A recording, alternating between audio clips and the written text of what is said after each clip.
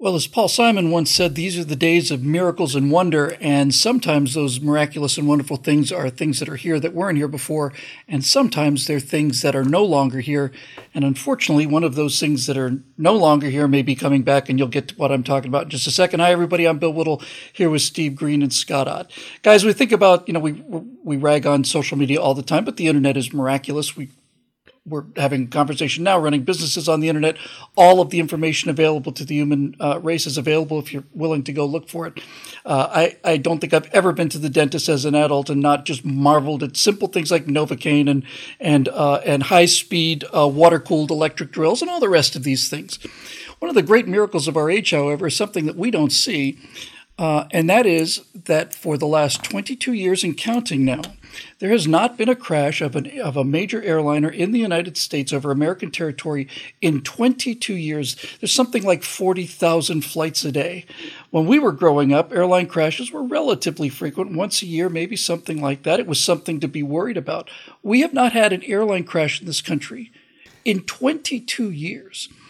Now, the reason for that has been that we've changed our procedures. We finally figured out how to do it. And honestly, it seemed to me like this may be something that is once in all of creation a permanent solution to a problem. But I'm sad to say that this problem of airline disasters looks like it's heading back, and for reasons that are not pleasant to talk about, but we need to talk about them. So guys, I've been keeping this under my hat for last year or so. I've been seeing signs about this in the aviation community. It's getting to be fairly public knowledge now. There have been in the last 2 years a dramatic, and I mean dramatic, increase in the number of near misses in our national transportation system. And it has been not something that's advertised because of the times we live in, but basically what seems to be a common factor among many of these, if not most of these near misses, has been a lack of experience on the part of air traffic controllers and or pilots, usually air traffic controllers, and that these have been a result of diversity hires. So before we go another step, let me just get one thing very clearly out of the way. One of the greatest pilots, one of the greatest theoreticians, one of the greatest thinkers that I've ever been aware of, and one of my personal heroes, is a guy named Chappie James, who's the first Black American to be a 4-star general in the United States Air Force. He and Robin Olds set up the classic Operation Bolo ambush in Vietnam. Chappie James is one of the most capable men that ever lived. This has not got a question really to do with who you are or your skin color. The question is, when hiring takes place on the basis of something like skin color over experience, bad things are likely to happen. Steve, if I have a diversity hire that is below standards in HR, then the worst thing that's going to happen is somebody's going to get more upset than maybe they should be. If I have somebody who's not experienced enough for the job, but who were hired to meet diversity quotas running a control tower at LAX, the consequences could be significantly worse than this. I saw a recreation of an incident, including the air traffic control tapes, at a very cloudy field, small field, probably there's a Class Charlie or Class Delta airspace. Fog conditions were terrible. The air traffic controller cleared a departing flight onto the runway for takeoff. There was an incoming jet on a 2-mile final. That's 20 seconds. He could have said to the jet, hold, which he should have done. And if he cleared him for takeoff, he should have said, expedite your departure, but he didn't. So the one jet on the runway is running up his engines, taking his sweet time. Meanwhile, this other jet is landing in zero visibility conditions. And just as the jet on the runway started its takeoff roll, the guy coming down saw him on the roll, got on the radio to the other pilot, because the air traffic controller set this collision up, and said to this, I think it was a Southwest flight, abort your takeoff. The Southwest pilot said negative. He's already going too fast to abort the takeoff. So the guy who was on the descent just peels off to the right, and 300 people didn't die that day. Yeah. But the air traffic controller said, oh, sorry about that. And this is starting to happen so frequently that we're no longer talking about if, but when. Yeah. Yeah. Off topic, but I just like to mention this at any chance I get. You mentioned Colonel Olds. He always named his fighters General Scat. And this is Colonel Olds. Beg your pardon. Yes, yeah. Yes, Robin Olds. Robin Olds. And about 10 years ago, I guess it was, is Scat 18, which was an F4. Each new plane just got a new number, was on display at Peterson Air Force Base in Colorado Springs. And because my father-in-law knows people in the business, because he was in the business, we got to go on a little private viewing of a couple of F4s, one of which was a Scat 18, and I was allowed to climb the ladder into the cockpit, and I got to sit there, and it was really saw cool. it a few months ago at the Air Force Museum in Ohio. It's just a great time, and they flew that jet in. It was still flying. Anyway, there's an account I follow on Twitter that is just a stuff of nightmares. Not that it's boo scary, but the account is called Battle Beagle, and I think the actual handle is Harmless Yard Dog or something like that. And one of these anonymous but very well informed Twitter accounts, and if I remember correctly, if I don't have the quote exactly right, it's close enough. He wrote years ago that there's a thin veneer of expertise that stands between us and disaster. And he wasn't talking about any particular fields. He was talking about life in a modern world generally. But it certainly applies to air traffic control and this increase in the rate of close calls. That thin veneer of expertise are the people in these dangerous jobs who know what the hell they're doing and who are competent and good at their job, and that's it. Those are the people who stand between us and airplanes colliding in the air. Those are the people who stand between us and the power station continuing to function normally, even though things go wrong from time to time. These are the people who keep the trains from colliding. These are the people who keep the oil fields pumping. There are so many, the medical profession, geez, how did I leave that one for last? There are so many of these fields where the actual layer of experts, the guys in the field, guys and gals in the field who make things work, that layer is very, very thin. And we are losing our expertise. And if you want to see what happens, and this is one of the great underreported stories of the last 10 or 12 years, South Africa, most of the country, the Western Cape might survive. South Africa is on the verge of becoming a failed state. It'll be the largest failed state we've ever seen. But the brownouts are pretty much a permanent condition because everybody's stealing the lines. Most of the experts, because of the country's complicated racial history, were white, and a lot of them have been driven out of the country, and they're still being driven out of the country. So they can no longer feed themselves. They can't keep the power on. They can't keep anything running anymore. And most of South Africa is very close to failing. And you don't see these stories in the mainstream media, again, because of the complicated racial history. And we know we've got to have our good guys and our bad guys. And because of the history, the good guys got to be black and the bad guys got to be white. And so you can't tell a story about the white experts leaving the country and now the country's falling apart. But mark my words, if this is the first you're hearing of it, you will watch this happen over the next few years. And if you look for the stories, you can find them. You just have to find them in alternative news sources. So, Bill, that is what stands between us and disaster. And it just so happens that the air traffic control field is always so close to disaster that that's probably going to be the first place that we see the collapse come in this country. Well, the problem with an air disaster is it's not like if a doctor makes a critical error, you lose a patient. If an air traffic controller makes a critical error, you lose 400 patients. Bingo. Scott, I just want to be so clear about this. This is in a free society like ours, where you're able to go wherever you want to.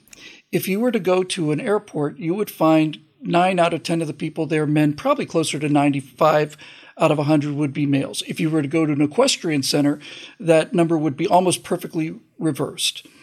If you are saying to the equestrian center that you must hire 50% of the people who are in the equestrian events male, it's simply a statistical reality that if you are trying to over-recruit from a pool that is not as large as it should be, you're going to have to lower your standards. It's just a mathematical reality.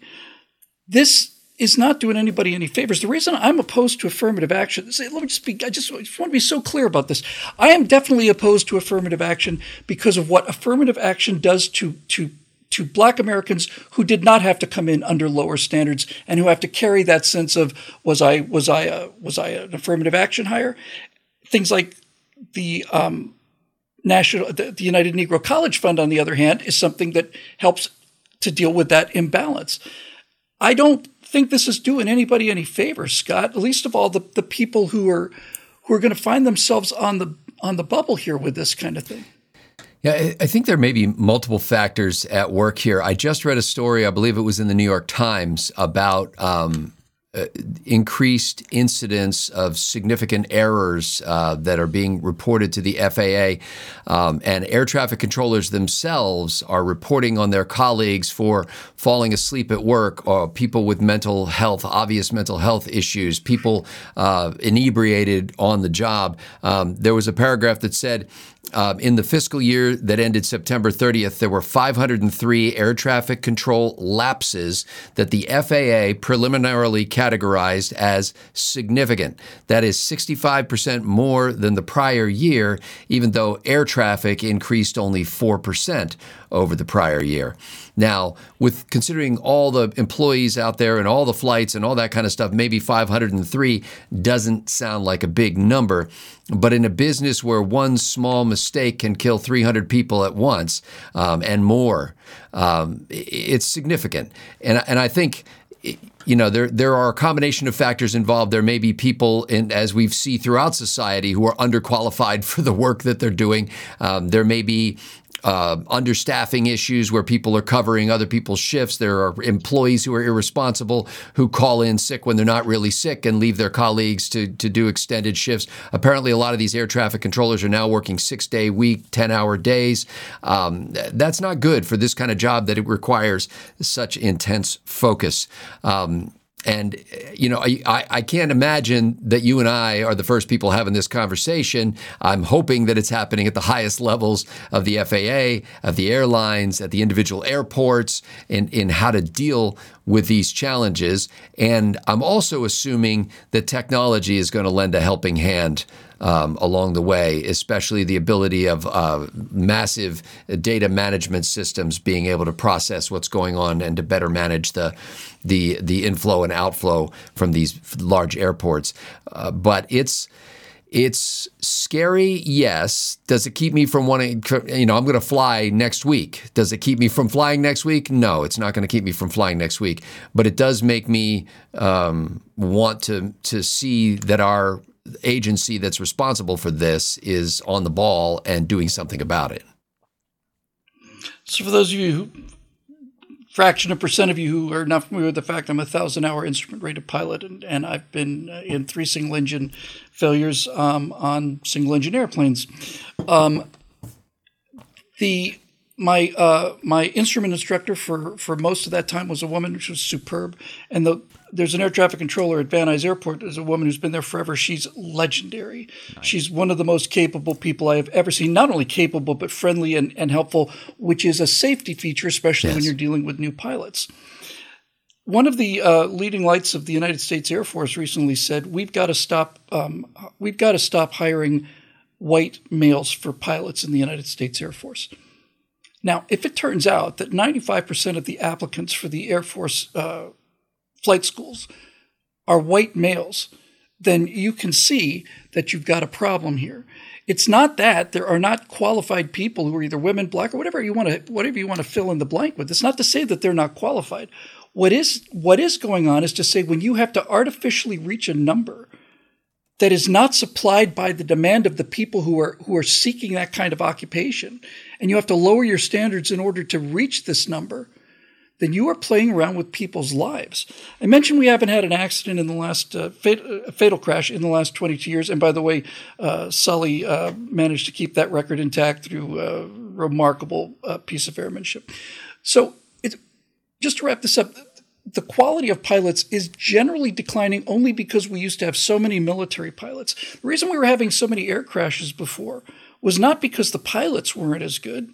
They were probably better pilots in terms of their airmanship. One of the problems we kept running into with these fatalities prior to the last 22 years was that the pilots were too confident. They were too sure of themselves. They were lords of the sky, and if a co-pilot saw something he didn't like, then he'd better shut up because the captain is the captain, and you're sitting there just to provide ballast so the plane doesn't roll over to the left.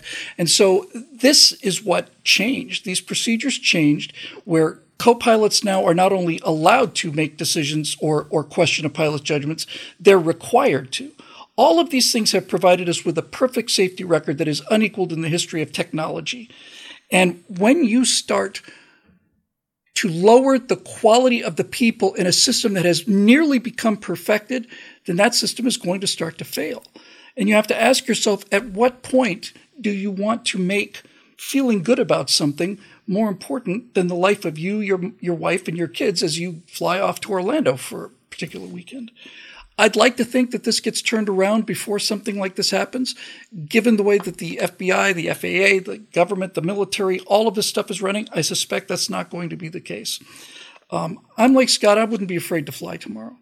But if we start seeing these things continuing to happen, and if we don't recognize the cause of them and we continue to go down this road, then that opinion of mine might change a little bit. And I would hate to see that happen because it is, in fact, one of the miracles of the age. It's absolutely astonishing what we have done with civilian aviation. And that record has been paid for in blood, and the regulations are written in blood. And I would hate to think that the people who have died as a result of errors that have been corrected and who achieved so much as a result of their sacrifice, we'll find out that some of that sacrifice was in vain because we were too stupid to follow our own advice. For Steve Green and Scott Ott, I'm Bill Whittle. Thanks for joining us. We'll see you next time right here on Right Angle.